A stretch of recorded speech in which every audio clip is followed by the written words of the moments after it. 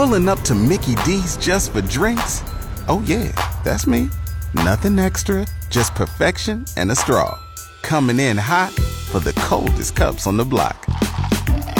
Because there are drinks. Then there are drinks from McDonald's. Mix things up with any size lemonade or sweet tea for $1.49. Perfect with our classic fries. Price and participation may vary. Cannot be combined with any other offer. Ba-da-ba-ba-ba. The 2023 induction class of the Nebraska Football Hall of Fame includes 6 former Huskers. One of them is former quarterback Taylor Martinez, who played under former head coach Bo Pelini.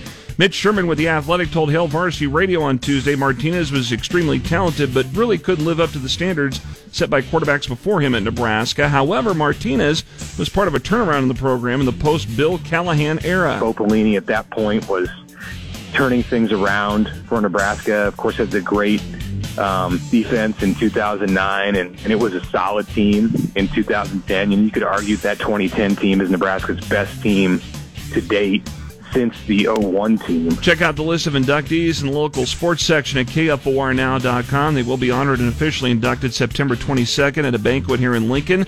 They'll also be recognized the following day at Nebraska's home game against Louisiana Tech. At least 4 home runs were accounted for between Union Bank of Pius X and Carpetland of Lincoln East in their 2-game Area 5 Legion Baseball Championship Series on Tuesday.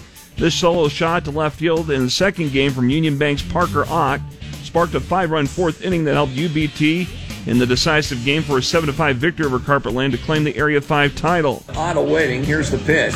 Fastball hit high and deep to left field. This has got a chance. That one's drifting all the way back, and it is gone.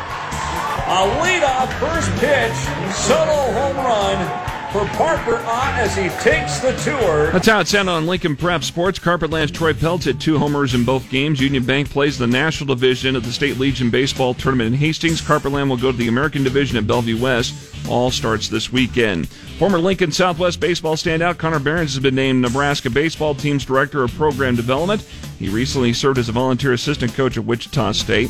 Former Nebraska men's basketball guard and Lincoln East alum Sam Griesel signed a 3-year pro basketball contract with Telekom Baskets Bonn in Germany. We're set to find out the official team name of the Pro Volleyball Federation franchise based in Omaha later this week. Planning is underway to sign even draft players, according to Nebraska Pro Volleyball President Diane Mendenhall. We'll even have a draft, just like the other professional teams I mentioned, like the NBA and the NFL in November, too, where those players coming out of college. The season for the Nebraska team will start in late January. Home matches will be played at CHI Health Center, Omaha. I'm Jeff Moats, KFOR Sports.